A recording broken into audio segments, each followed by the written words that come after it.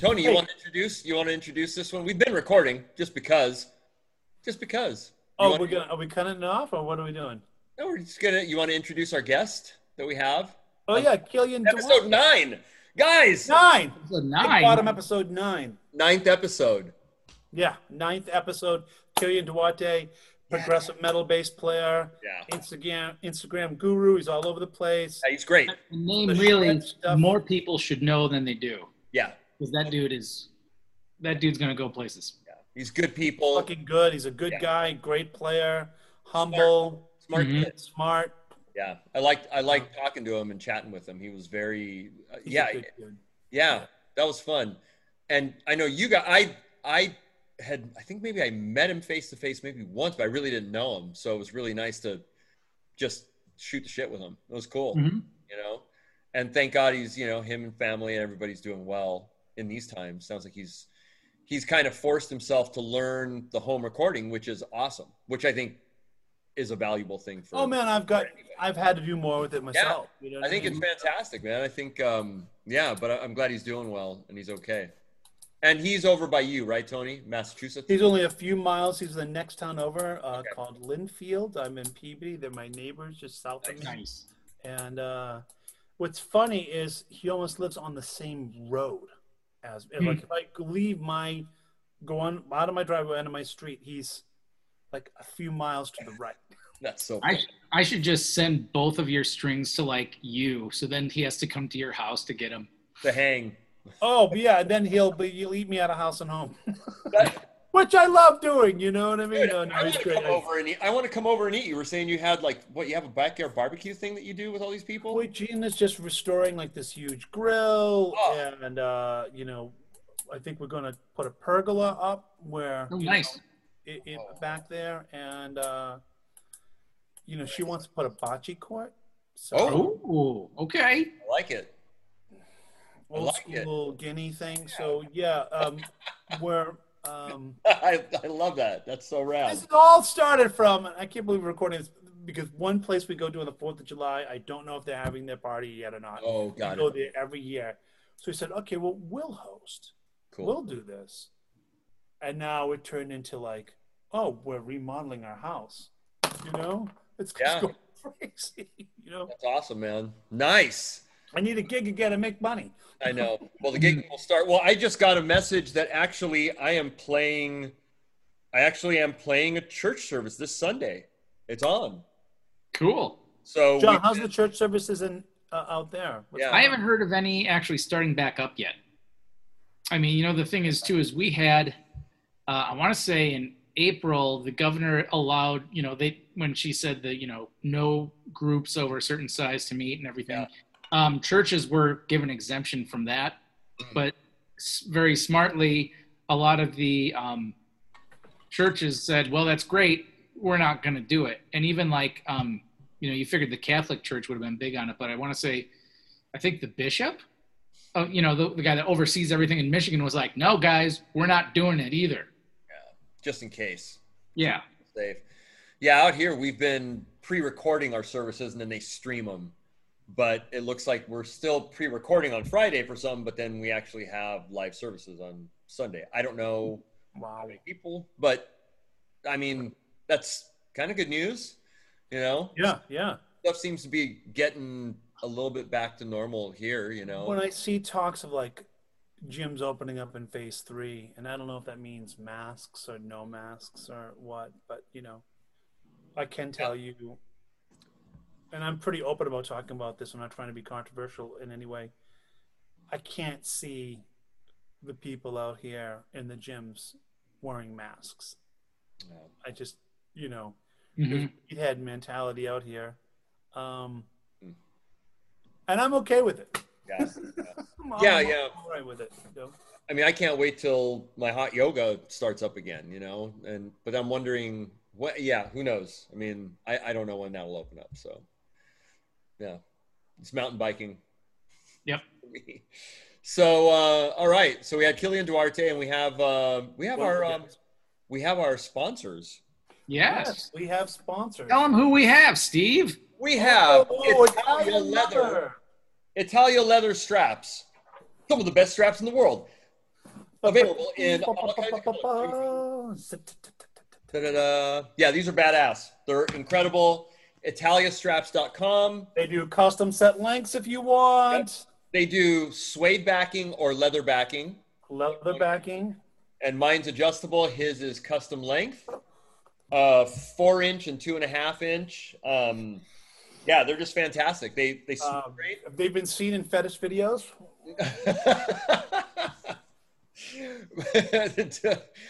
They will love that. They will love that. That's awesome. I'm leaving it in. I don't care.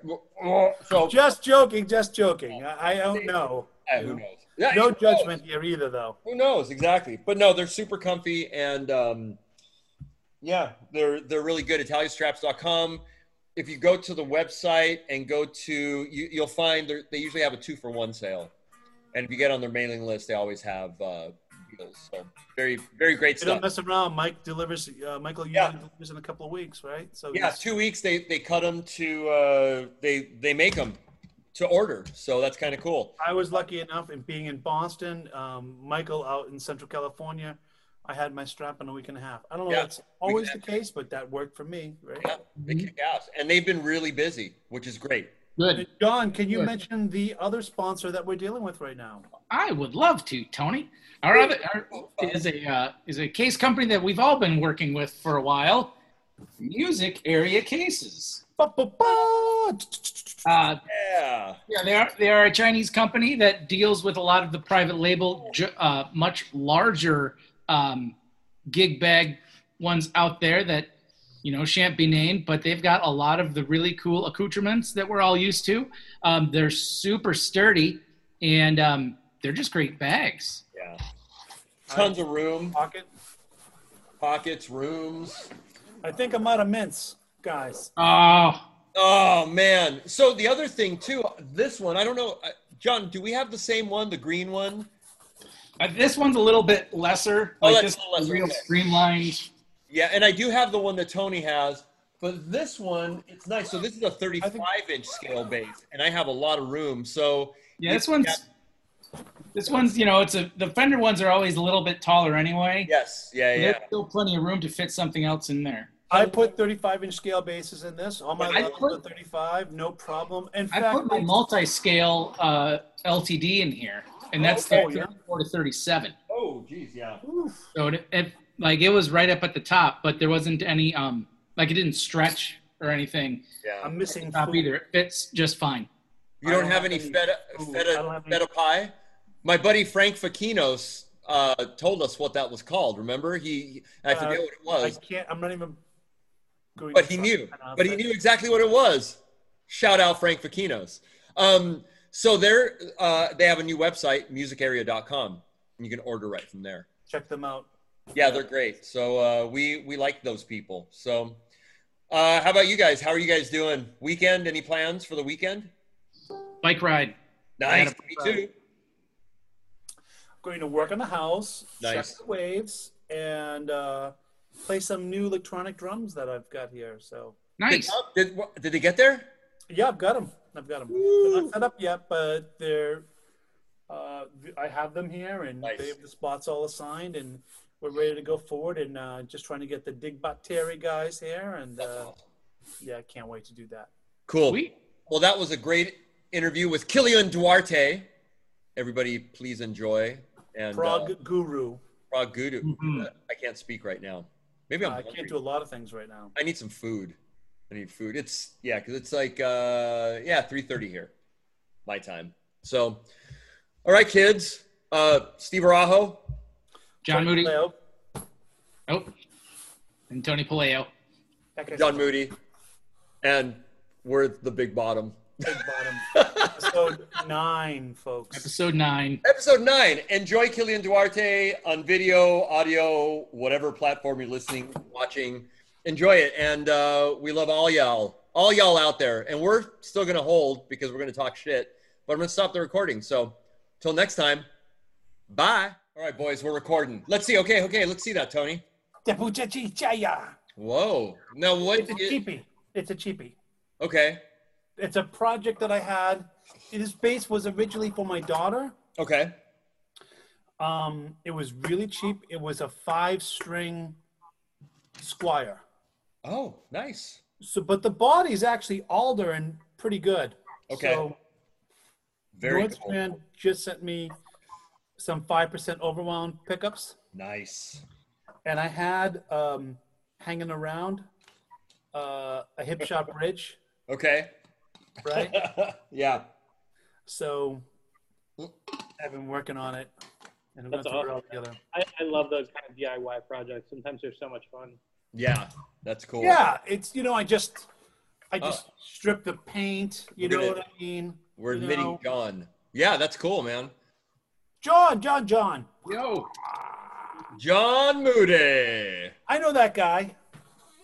Hey, what's up, man? Not much. Just got back. Nice. So we're recording. There's Killian. Sorry, I know see that that. guy. I just ate, and I ate I love Serrano chilies because they're spicier. Yeah, they're spicier most of the time, and I just ate one, and my mouth is still burning up. We're Nice. very serious, Killian. Very serious on Yes. this project. No, no, Very, I- very, very serious. I've been getting really into Indian culinary kind of. Hell yeah. All right. Yum yum. Because I turned Lindsay, my girlfriend, onto tikka masala, and Oh. it's really authentic. So when I did a tour in England, so unfortunately I've never had the privilege of going to actually India, Yeah. but England obviously because of the high Indian population in there, Well, it's some really authentic there was Indian food. one. right? There's one Indian dish that actually originated in England. I forget what it is. Yeah, yeah. There's one that is actually. It's actually an Indian dish, but it originated in England. So yeah, It there's became a tradition with my best friend, who's a professional sound engineer up here in the North Nice. Shore, to always get lunch at an authentic Indian family-owned restaurant. So I am all about that nice, authentic flavor plus heat thing. yeah, yeah. It But it's is- got to taste good. It can't just be.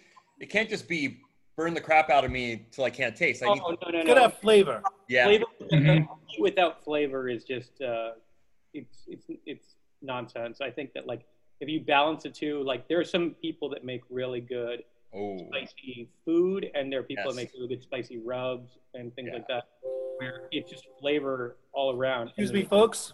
Oh. Yeah, go- Okay. It blacked out. Don't worry. Don't worry. Don't worry. It's just me. But I discovered, so on hot sauces, I discovered a brand new Sriracha Tabasco. It's made by Sriracha, but it has Tabasco. Is it good? Because I don't like Tabasco sauce by itself, but I think with sriracha it might. Dude, it is so, I just bought another bottle because I just finished it. I literally just discovered it like last week. Ooh. It has that, because the Sriracha has that nice like garlicky flavor Oh, I love it I'm a big fan of it for breakfast food. for everything, on eggs, and everything, Mhm. yeah. And Eggs. the Tabasco has the vinegar side, so mix those two, it's jamming. Anyway. Okay. I'm Yeah. a- Killian, have you been to Passage of Bangkok in Salem? I have not, but I love Thai food. It's actually an Indian restaurant, which Oh, is okay. kind of funny with that name. And it's a Scottish guy that owns it with the Indian wife. It's so much I know it's kind of So much it's milk. called- Doesn't it? the guy's quite the character. The food is killer. Is it? That's Killer. awesome. Oh my God, it's right outside the historic district. It's fabulous. It's like Gina and I, that's our favorite place. I just ate and I'm hungry again. Damn it. Oh, Yeah, Southeast Asian food, I am a giant fan of. Just so much appreciation for flavor and the right balance of heat. And I always love whenever I'm in a city with a high Asian population, immigrant population. I'm always like, that's what we're getting. Like I'm on tour. I'm like, yo, if they like if I'm in San Francisco or if I'm in anywhere in the Bay Area or anything like that, where there's a high influx of Asian immigrants, I always go like, yep, we're getting Asian food because it's Nice. absolutely fine. Nice. It's so good. so Very cool. Killian, tell us what's going on in your life right now. How are you dealing with the present situation? You know what? I got to be very grateful for just my situation in life. So I got my health, which is the first thing, which, appreciate, for that. And then on top of that, it's been good in the sense that I've been having a steady stream of students.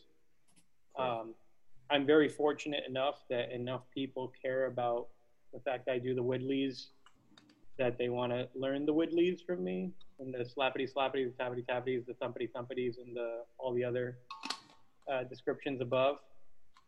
So And do you also show them how to speed it up on Instagram too? Oh yeah, dude. I totally know how to hack that stuff. Yeah, it's so fun. I literally it's amazing because I literally go guys, I'm too ignorant to know how to cheat. I wish I could. That'd make my life so much easier if I could just knew how to be a video master and cheat all that stuff. Right. But things have been really good, man. I mean, I honestly like everyone else in America, we're dealing with the repercussions of it professionally. The Skills Summit record is delayed because the vinyl company, we're finally going to get it. But the problem is that all the vinyl, it's a double record. So remember vinyls when they were double albums, it's way more money. And when you're doing a double pressing, it's super kind of, especially because now it's not black vinyl, it's special edition vinyl, so people will pay more for it, but it has to look like the Star Spangled Banner, and it has to come with special packaging and the whole 9 yards. So it's awesome to be making money off of vinyl, which is funny being a younger band. Younger meaning in the sense that when vinyl was huge was the 70s. But we are still waiting on that and a couple of other things. COVID has. Go ahead. Oh, I was going to say, did that one lacquer plant in California, the fire there, affect the record more so than current situations, or is it a combination of both? I would have to say that it might have. What was the date when that fire happened? I was not aware of that happening. I want to say it was something maybe January, and it was one of the only, one of the 3 lacquer plants in the world that still made the lacquer for the pressings. Some of the other lot of masters were lost during that time. A lot of masters. Man. I wouldn't be surprised if it did, because literally the week that COVID became a national headline, I got the email being hey, so your several thousand pressings, limited editions of them, are going to be delayed because of COVID-19. So obviously I understand why a factory would want to, GHS would have to limit the amount of employees there. But just immediately upon that, I think that it could have been that. I don't blame them. Of course, if you have a pandemic and a supply chain issue, we're not mad with them at all, in the capacity. They're making a dream product that has to be we're selling at $50 a pop or whatever it's going to be in the final run. But yeah, I wouldn't be surprised if that didn't have an impact. I'm sure it probably did. Now that I know that was actually a series of events that occurred, so it's just less surprised. The surprise meter goes down. Right. Yeah. And apart from that, the Abiotic record had to be delayed because we can't have contact. So I have learned throughout this pandemic how to self-engineer and self-session. I didn't go into music knowing how to be a sound engineer, but I'm sure a lot of people went in there being well, the sound engineer is a profession, completely autonomous. You could be the best bass player in the world. I'm sure if I gave Lee Sklar a dot, I'm assuming, but I'm sure that when Lee Sklar was doing, a session with Lyle Lovett, he'd be hey, there's a guy behind the console. He's doing the fader thing, and I'm doing the bass thing. And good for him, and he's a genius in every capacity. But I've had to learn how to do that aspect of it. So unfortunately, the Abiotic record has to be. We're on a label. We're on the Artisan era. So our drummer Tony, who's a professional sound engineer, is going to be doing the whole record. So we've had to wait because my editing, my expertise, it's up to a label standard now, professional label standard, where they can't rely that Killian maybe did the crossfades wrong and still pay out. So we had to wait a little bit on that, but yeah, things are good. I have my health and I have my students and I got my bunny rabbit and Lindsay, and so nice. Now tell us, what did you use for basses on those records? Yeah, it's a very diverse question. So for the Skills Summit record, it ended up being I brought a Vader 6 with the PJ combination and my JB, the fade finish one, the transitional one. So what ended up happening, I did everything on the jazz bass. Really? Yeah, so I did everything on 5-string multi-scale jazz bass with single coils. And it worked wonderfully. I mean, again, jazz basses have the reputation they have for a reason. I really am such a big fan of how Mark and Jeff Kiesel have revamped their pickup line. I think since it became Carbon into Kiesel and having Jeff and his father. Uh-oh. No, did Killian freeze? He froze. He froze. Oh no. Kiesel artist wasn't originally that big of a fan of Carbon electronics, but the Kiesel electronics are fucking fantastic. Cool. Really? Yeah, and it was awesome just plugging in there. We went DI for the record. The reason why it's a double record is a thing I can't talk about, but it had to involve a lot of guest artists that I had to kind of work that magical middle ground between technical and supportive and technical, and kind of do that narrow trench between them. That's an art form in and of itself. Yeah, because there's, especially when the music gets more technical, but you have more guest artists and more layers, the trench narrows, and the art is finding out that beautiful middle ground between that, where you are still making things interesting, but you're not overplaying. And then for the Abiotic record, I am using my Vader 6. It's the red one with the radium humbuckers. That's tuned to A standard. And I am actually going to be getting in the next couple of weeks, hopefully the next 2 weeks. Yes, I ordered it in early March. Is another Vanquish multi-scale like Corgi bass, but it's going to be with single coil pickups, and that's going to be set up for the Abiotic record, and just be a metal machine for that. And then, yeah, those are the two that have been like the primary movers of the bigger releases. That sounds great. I heard you mention PJ. John, Steve, and I are like, we've been on PJ fanatics lately. Yes. I'm sure the light's not great, but There you go. Yeah. Oh yeah, it seems great. Yeah. this little bass is so wonderful because, unfortunately, apart from certain wedding dates that I do and certain theater dates I do, 4 strings I don't get as often the privilege of using. But for theater gigs, this is awesome because the P pickup on this, the split coil, is so aggressive and wonderful. And then the back pickup, I can do Fusion Town, and I get it. Cool.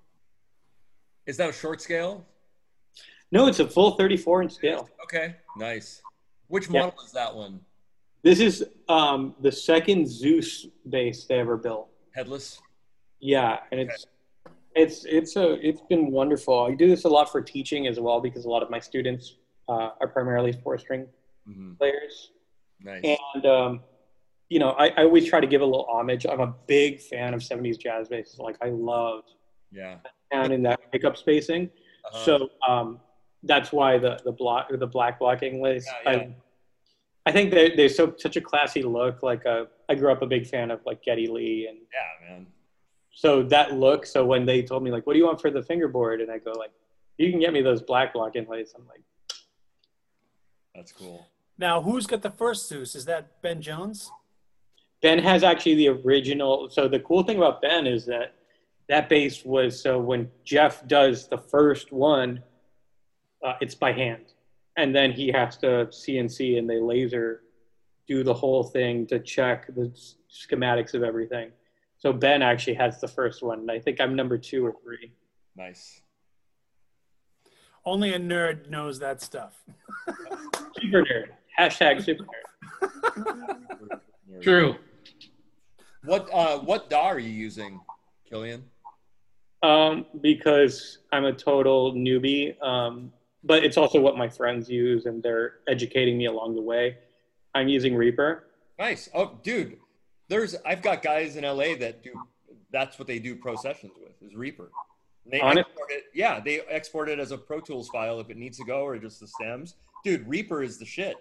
Some of the most impressive sessions, so the Mimesis record, which is another band I'm in. Yeah.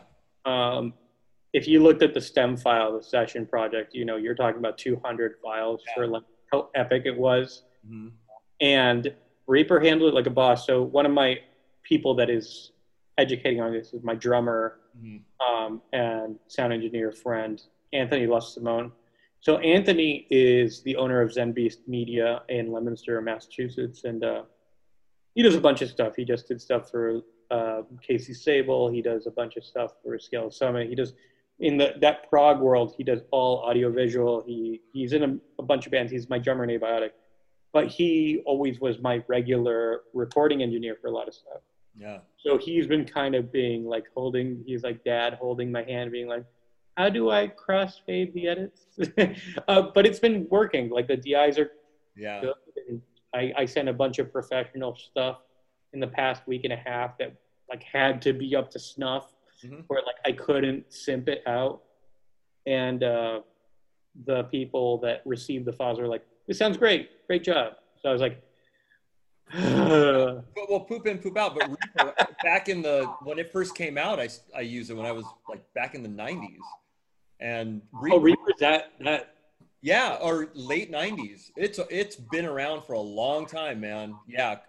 Kakos, right? COCKOS. Kakos.com is the parent company, and Reaper, and it's super lightweight, but it reads VSTs. It's the shit. It's an amazing program. I use Logic now, but I have no problem with Reaper, and it's very intuitive because I'm a dumb shit. I can't do fucking Pro Tools.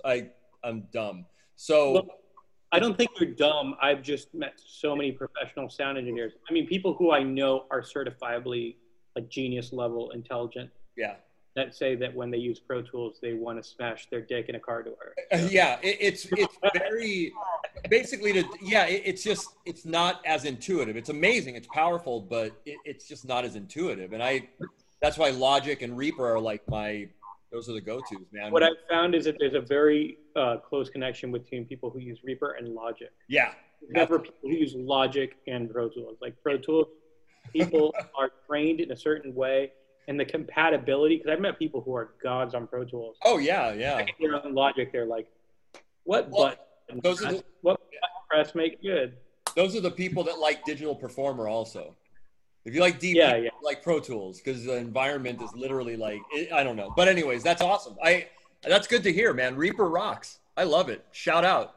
It's a great your Reaper analogy almost reminds me of the people that are super smart, but then when they like artists that try to use Photoshop, it's kind of the same thing. It's just like you're looking at being like, and then every time they put out we have a new version. It's like, all right, you're going to learn this whole program all over again. But it's very true. My father is a professional graphic designer down in South Florida, and the man's almost 70 years old, and he's been using Photoshop since like 1992. Wow. Yeah. He moved to the States in 1991. Wow. And I learned in college on Photoshop 2. Well, I remember my dad, literally when he got Adobe, like it was a binder full of floppy. Yeah. You'd get the floppy, and it would be. I remember a day. Like I remember being a little kid, and he'd be there with the Mac computer. They had 45 minutes. He'd go to make lunch. Yeah. Stage 2. I remember all of that, but yeah, like and even now he's like, oh yeah, so they got an update. So this poor man has had like Almost 30 years of updates. It's been broken by it already. So it's just like, all right. For me, This is master program. This is what we do in Soviet. yeah. Russia. For me, Premiere and all that. I could do all that, and then I started trying Photoshop, and it literally. But now I'm okay. I'm decent, but I've been in that creative cloud for a long time. But yeah, you're right. Photoshop was a huge mystery. I could do all this other shit, and then Photoshop was like this. I don't get it. Now I get it. I still suck at it, but I get it. Learning curves, man. I say that like I mean that's the one thing I'm very fortunate. We are all very fortunate to live in the DIY age. Yeah. But man, sometimes when you're just in the room with an expert that just goes like, "Hey, I'm an engineer. You're a bass player. Just play bass. Don't worry about the DAW." Yeah. It is such a kind of like, oh, thank you. Yeah. That's so cool, dude. Do you want anything? That's usually my world. I mean, I've gotten my chops up a lot the past you have. couple of months. Diving in Luna a little bit every day, right? Yeah. How's Luna going, by the way? So Luna reminds me of Studio One in some regards, right? Okay. I think there's some similarities to Studio One. So Pro Tools to me was a little, right? I mean, and then there's people like Joe Filoni, who's was one of the first guys on it, version 1, so to speak. And he's so smooth and in it. So. Oh, it's amazing watching a person that's just it's like watching a samurai do their sword forms on a saw for crossfade edits. It's all the shortcuts. You have it all. Yeah. Shortcuts, and you're like, teach me, senpai. Teach me your ways. Yeah. I'm the drunk kid who's hitting himself with nunchucks. You know what I mean? So. In the nuts. Big, giant mood on that one, man. Oh, man. That's so fantastic, yeah. And what DIs do you usually use, Killian? Honestly, bless up to Douglas Castro, patron saint of Shred. Uh-huh. The Neural DSP, the Parallax one. Okay. I was very fortunate. So Zach Corey, the artist relations guy at Neural DSP, had hit me up personally. Be like, hey, I want you to make some overdrive presets for the Parallax. And at first I'm like, oh, dude, what an honor. This is so cool. And inside my brain, I'm like, I'm not a sound engineer. This is, I need help. Help. I need an adult. But what I did was a compromise, was because I know what sounds good when I record in scenarios.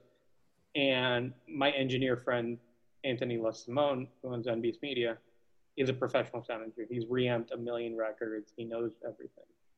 So we were able to come up with a line of presets that were the right balance of aggressive and sits in a mix. And it's been so wonderful working with his presets because it's the ones I've used on recordings that I know that professional sound engineers have used with me to sit in mixes that are the right amount of dirt, right amount of treble cut, and whatever. And it's been perfect for that. And it's not because it's my preset, it's because I had a friend that showed and took the time to help engineer it with me.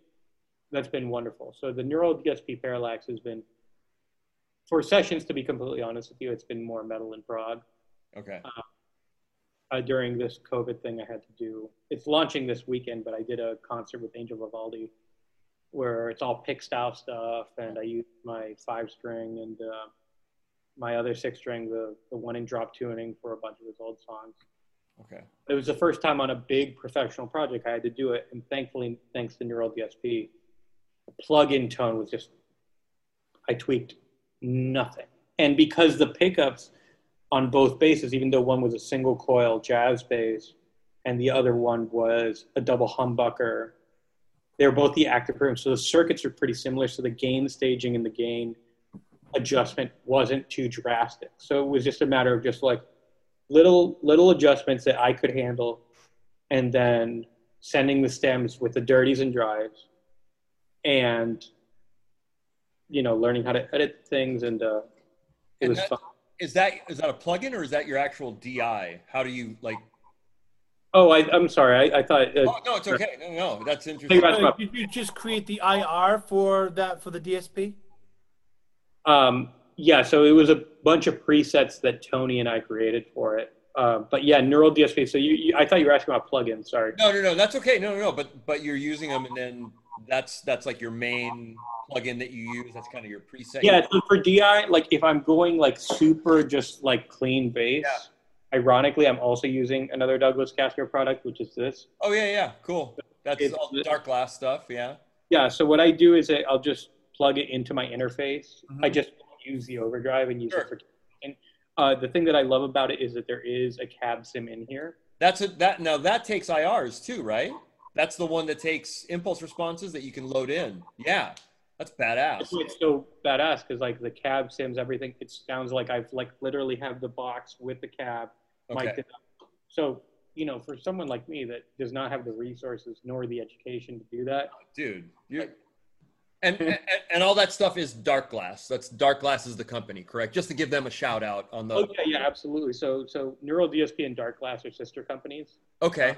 Dark Glass makes hardware, Mm-hmm. which are these things, and Neural DSP is the software. Oh, okay. Same So company, different names, just different. Okay. Yeah. So Douglas Castro is the CEO of both. Yep. So he founded both. And then the overdrive and the sculpting is in both the software and the hardware. Cool. And they're European based? Like Helsinki, Finland. Helsinki, Finland. That's right. Nice. Yeah. Was he at NAMM this last year or no? Yeah. Yes, he was. Okay. He's usually at NAMM. Cool. I mean, I chatted with Douglas a little bit at NAMM. He's kind of over it being hanging around all day and stuff like that. Like he's, the big. Aren't we all? No. I kind of eat it up. I won't lie. You know what I mean? I'll take that energy right here. You want more people coming around? Sure, fine. But it's not exactly his thing. And we're all different. So yeah. He's very much one of those people. I have a lot of friends like that are just kind of like very cerebral, very much into their work. Big crowds make them anxious kind of people. But he's a man, very supportive. Cool. I had gotten a win to that. I was playing Euroblast 2014 in Germany with Felix Martin, one of the artists I used to work with. We're playing the main stage in Cologne, and I had to go. It was when the band was much younger, so all of a sudden, a guy who was in a sister band, like a friend's band, was like, "Oh, dude, like I go like normally I use overdrive, but I don't have my amp. It's all backline, and also." It's a festival in Europe, so it's like boom, boom, boom, set up. It's quick, yeah. We didn't have a bad spot. It was 4 p.m., which isn't like baby time. Like we had a full room, but the problem was it was like, hey, don't, hush, quick. And my friend goes like, dude, plug into this. And it was the B7K, the original ones. Oh, yeah, okay. It's fucking killer. And I'm like, oh, dude, you fucking rock. His name was Wayne. He played in Jerusalem Stalin's musical endeavors. And so in front of this crowd at this festival in Germany, running into the full stack, I was able to hear it for the first time. And I'm like, wow. This is what I always wanted. Nice. And so luckily it was, at a festival, like in like this huge thing. So the first time the set starts, I hear my bass through the monitors and it just sounds beastly as hell. And like that, no low end loss. That was the problem in the early 2000s. A lot of those. Or here's a problem. They had the drive, but then there was such a gain boost that it was unusable if you ever wanted to play clean. So if you had a section that was clean, you were. But if you were actually wanting to have something with good gain staging, it was impossible. And I remember playing that first festival. Luckily, it was a big festival in Germany with that pedal, and I fell in love immediately. That's cool. Nice. Well, you don't lose the low end with Dark Glass, which is nice. Not at fucking all. It fucking rules, man. That's what I like about them.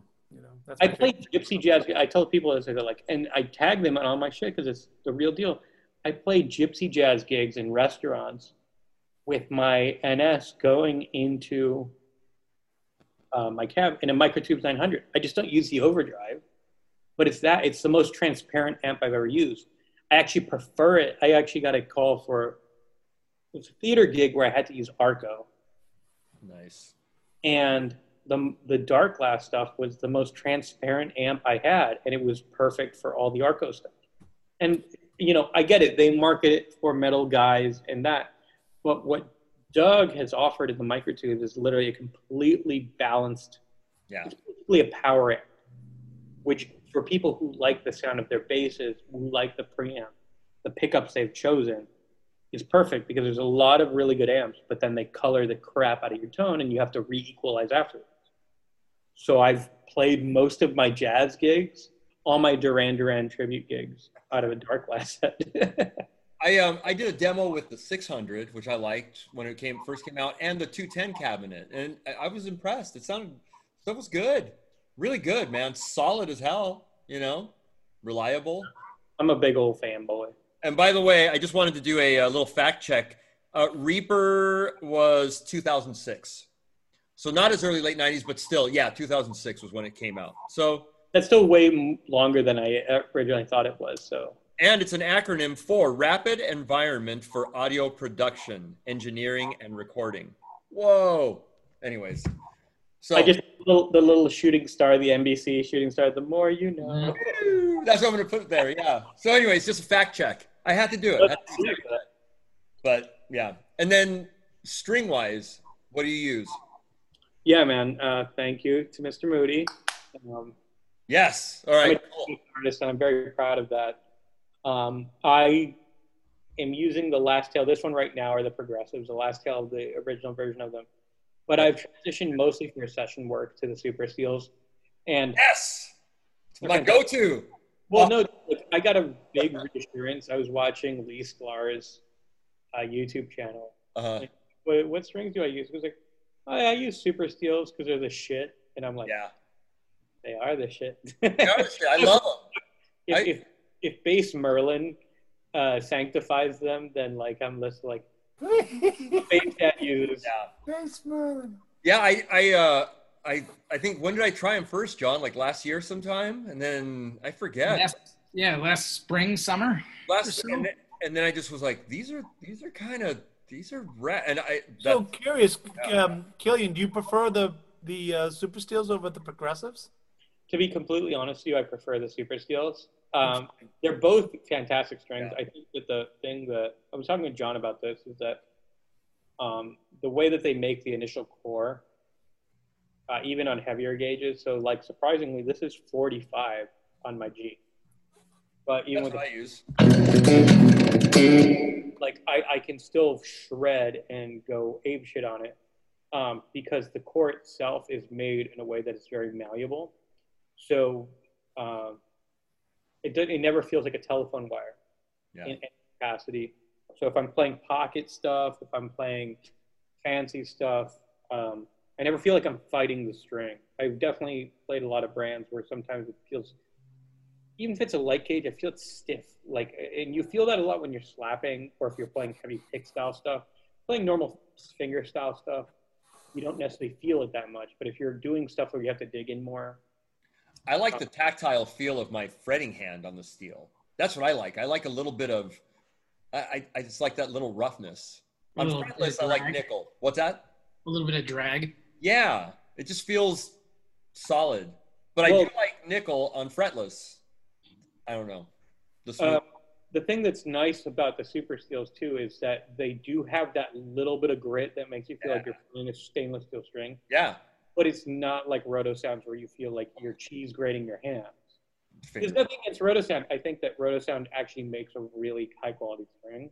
The difference is that every time I've ever had a roto sound string on my bass, one, my hands smell, which is weird.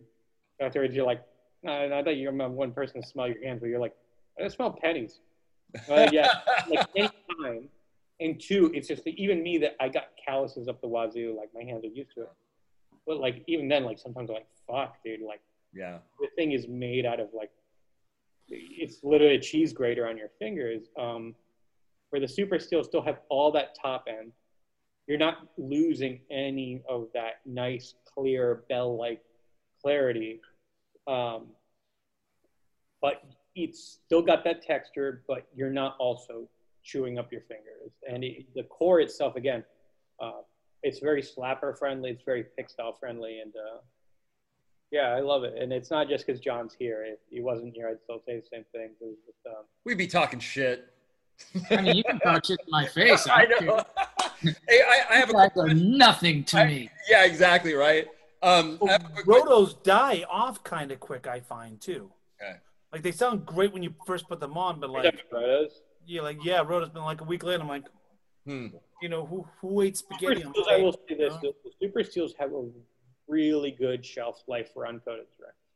Yeah. Uh, And it depends on your funk fingers. Yeah, that's true. I'm super jealous. There's a couple artists that I work with that like have the driest hands ever. They'll last.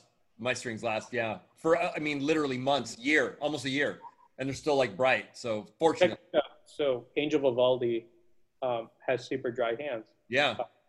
He did an album on a pair of strings. Now think about that. A shred guitar album Oh yeah. And just did the on whole thing. a single pair of strings. That's insane. When you're going Oh, yeah. ape shit, alternate picking, sweep picking, Yeah. doing rhythms, rhythm, like, and I was like, what do you mean you have it? He goes like, oh, I saved every pair of strings I've ever had. He goes like, so he has literally a pack of, I forget what company he uses. It says images and words. And I go like, what do you mean? He goes like, oh yeah, that pack of strings was the entirety of the tracking of an hour and a half long record. And I'm like, that is fucking bananas. And like, I mean, I'm in the middle ground. I'm not Mike Pope. If anyone's ever met Mike Pope, Mike looks Oh, at a dude. string. Mike looks at a pair of strings and They just die. Yeah. he even said, I played his bass. I did a show with Mike back in September and played Yeah, I his remember. bass. And it's like dum dum dum dum. I was like, put this Madera back. Thank you very much. Yeah, he's a fantastic player, but even he said like he goes like if new strings are on a bass, my hands will murder them within. He was looking at my lull, and I said, if you really, really want to try it, you can, but only if you really, really want to. And he goes, oh, you know what I do? And I go, yes, I do. I have a really close friend that will kill strings, and I don't let him play any of my basses unless I'm getting ready to change them because he literally will just kill them, and he rusts his bridges too. Oh, weird. Okay. So anything he touches and the metal and the screws on the pickups, like anything that's metal, will literally rust. My guitar player in Abiotic, Matt Mendez, he's like Matt's had an amazing like Matt's wonderful in the sense that he's such a quiet guy, and then he'll go up on stage like literally all he loves doing is just like hanging with his friends, smoking weed, and playing tech death. And like he's on stage, his presence is so good. He's so clean on stage. He has an Ibanez RG that like he had. So I bring this. I was like helping him restring a thing because he like, what the fuck is up with your bridge? He was like, oh, dude, bro, I'm gonna have to swap. He eats the bridges because especially when you're playing tech death. Yeah. Tom is there and he's like, oh yeah, dude, I gnarly Funk string. fingers. So I have a question. So the progressives are, what are they? They're nickel, or what are they? Nickel iron. Nickel iron. Okay. All right. Alloy. So I always tell people it's just Like an alloy. just explained it. It's neither. It's like the Feels best. super special to me, man. Like Yeah. I want to it's try some definitely again. right. Yeah. So there's a new version coming out, right, John? At some point. Okay. Yeah, I want to try some of those. And okay, and so not to hog, but the other phenomenon, Killian, I don't know, but ever since I started using the Super Steels, they sound better the next day. It's weird. What are you guys laughing at? Are you guys laughing at the progressives? No, Tony and I got a good inside joke going from a couple days ago. Nice. Anyways, so the Super Steels, they sound better and brighter the next day. Even if I'm playing, I change in my gig, and then next day I play, I'm like, holy shit, they sound better. I don't know. Now, could Weird. it be your ear is relaxed after a gig? My ear's never relaxed. No, I don't know. It's like going in the recording studio, like I was, last But week. I'm I'm like, I felt relaxed afterwards. Like the next morning, I'm like, ooh, I could hear things brighter. And no, but it just happens all the time. Anytime I change them, I play them at home, and I'll play a gig, and then like the next day I'll have another gig, and I'll play them like, these sound better than they did yesterday. Anyways, I'm just saying it's cool. I don't mind it, but it's magic. Very, very well. Like so on my it's magic. Yes. scale purple bass. So when I did the Scale Summit record, I've had those on that bass for like 2 months, and I haven't been slapping the shit out of it. So like, there's basses that unfortunately, COVID, they all become my Instagram basses. Unfortunately, because for real, I have my basses set up for gigs, for the real world, for sessions, things like that. Mm-hmm. Unfortunately, a lot of them have like. So for Instagram videos, I a lot of times go more ham than you would at a theater gig. You're not playing Godspell or whatever. You're not going, like you're not doing that shit. So the strings sometimes die a little faster when I'm going on a bass that I use only for flashy shit. Sure. That bass, God, it's been 2.5 months since I changed the strings on that. No, even before that. It's before COVID, and it still sounds nice. With me kicking the fuck out of it. BC19. That's what we're going to call it. Before COVID-19. Dude, right? If your strings lasted BC19. BC19. Do you have a spreadsheet when you change your strings? I don't, but I'm fortunate enough to have a ton of basses. What's that? Unfortunately, what? I'm fortunate enough to have like a lot of basses, so that would be a pain in the ass. Tony and I do. Well, do you, John? Do you have a spreadsheet? No. What the? I don't have a spreadsheet. Why not? Tony and I have spreadsheets. I will say, actually, it's kind of that. What's that? That old saying they say if you want to live in a house always with half-finished products, marry a construction worker kind of thing. Because they build stuff all day and then they never do it.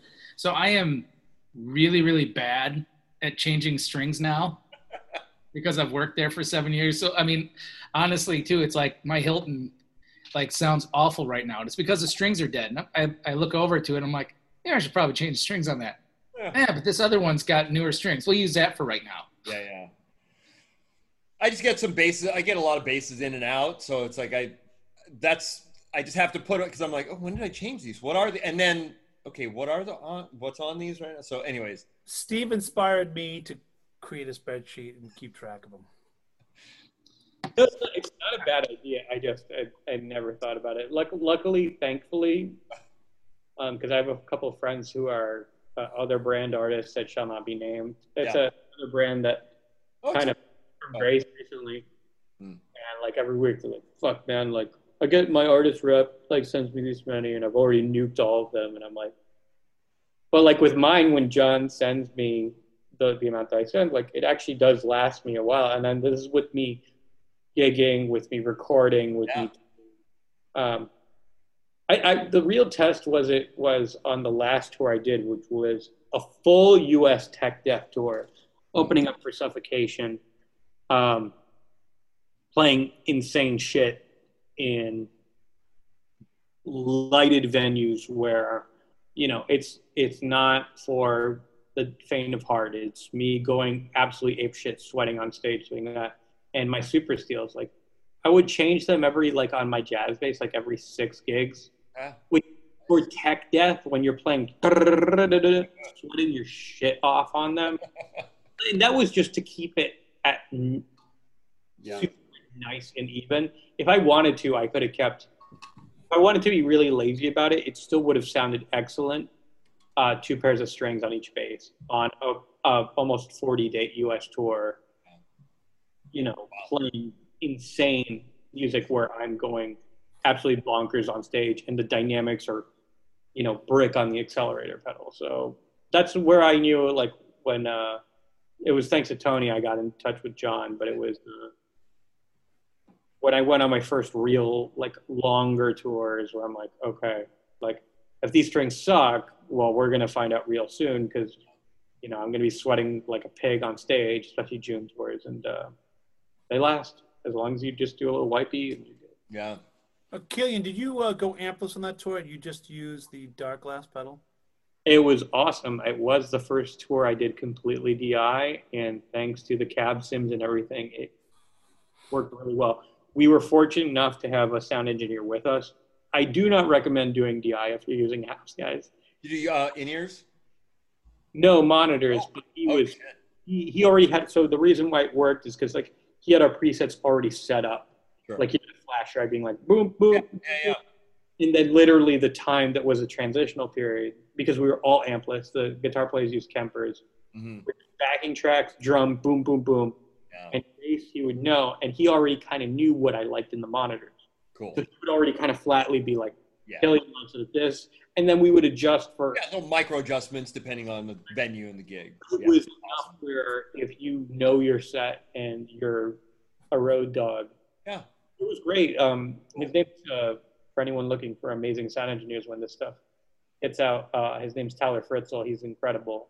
Shout out. Yeah. Free and Art Checo and was it his Periphery and a bunch of, it was a big ass fucking tour, but he was the Art Checo sound engineer. He's the man. That definitely helps because all of us have our gripes and our nightmares with idiot sound people. And it's just really nice when you get somebody that's competent and really understands you. And yeah, a good front of house, good monitor guy, that's so valuable. I mean, it just makes everything easy, man. Like a fine wine.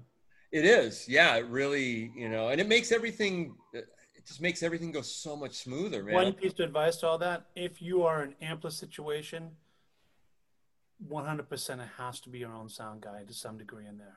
Yeah. Or has to be. I will never do another gig where it's ampless and the sound's not mine. You know what I mean? I've done a ton of those. It just depends on the person and their sound system. Oh my God, I had some nightmares last summer. Yeah. Oh. Yeah. Yeah. It can be a pain for sure. I will say this: I still prefer at least some signal on stage because I will say, like, I'm lucky enough to have some good earplugs. It's not phone bullshit. It's much better than that. Yeah, yeah.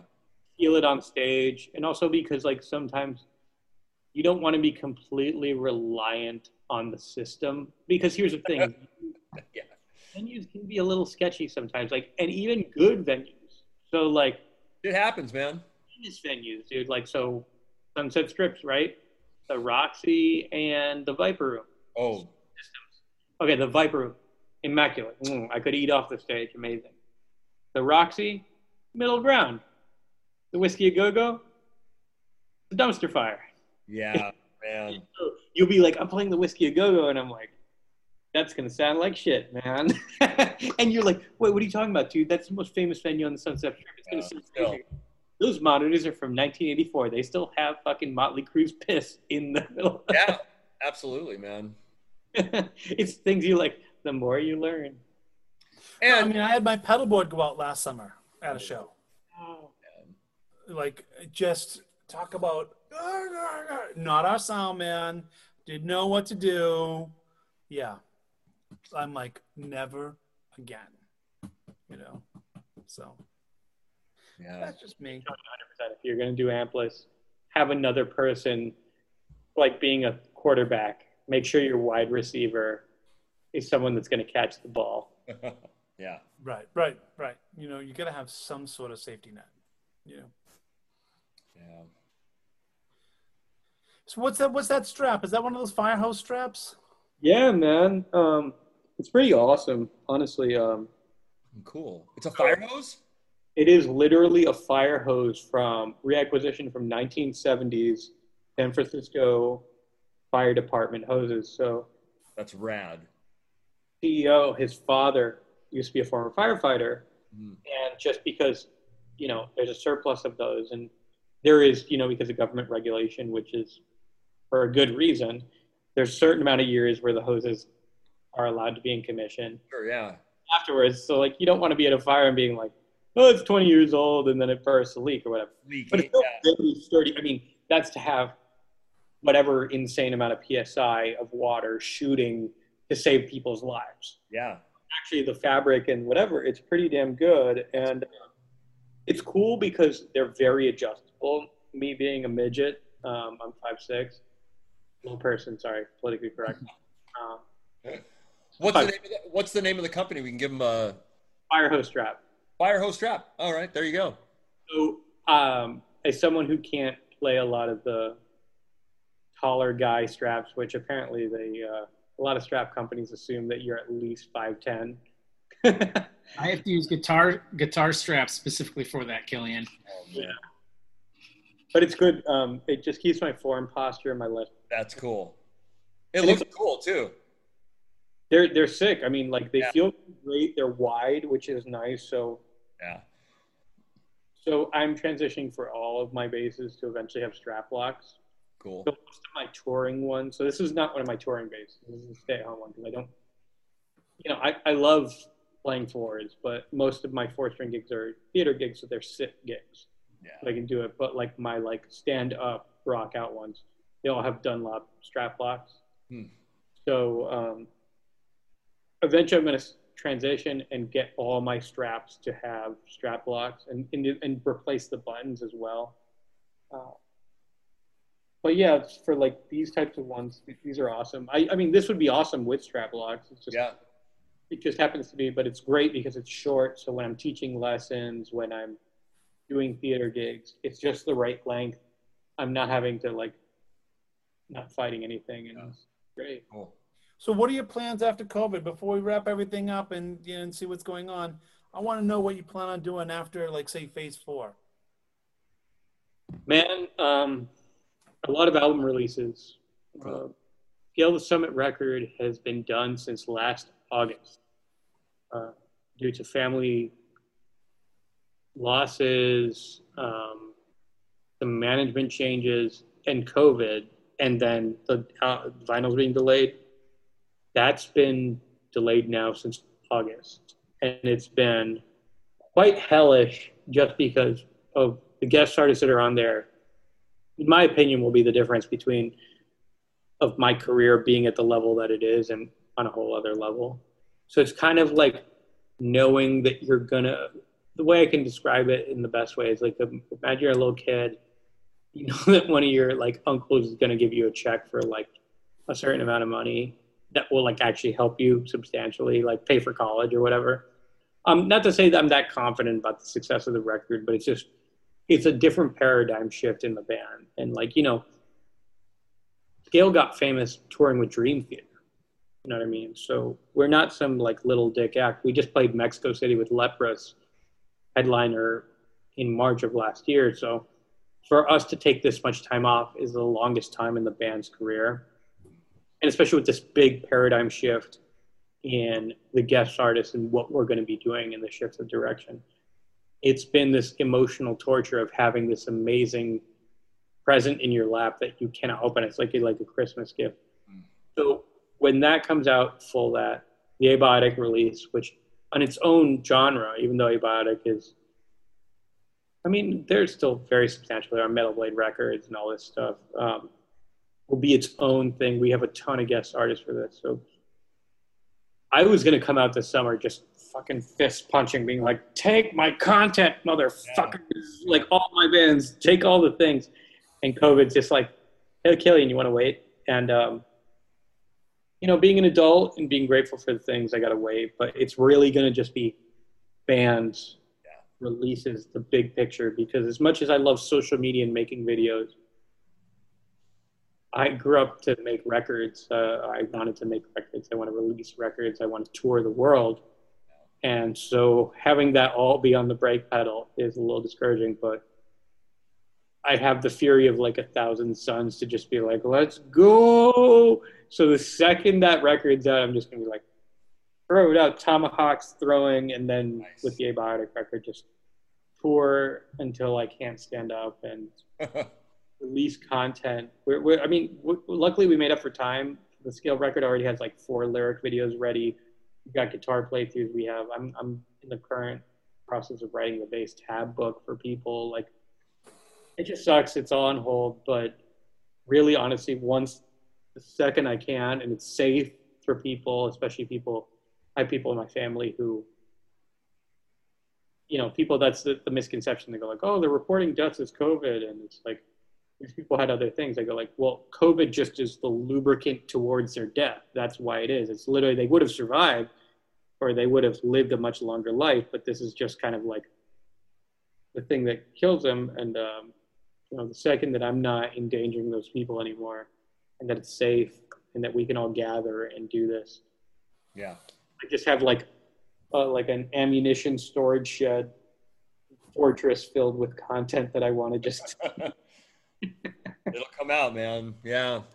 And how about your social medias for people? Where can they find you? Yeah, thanks, guys.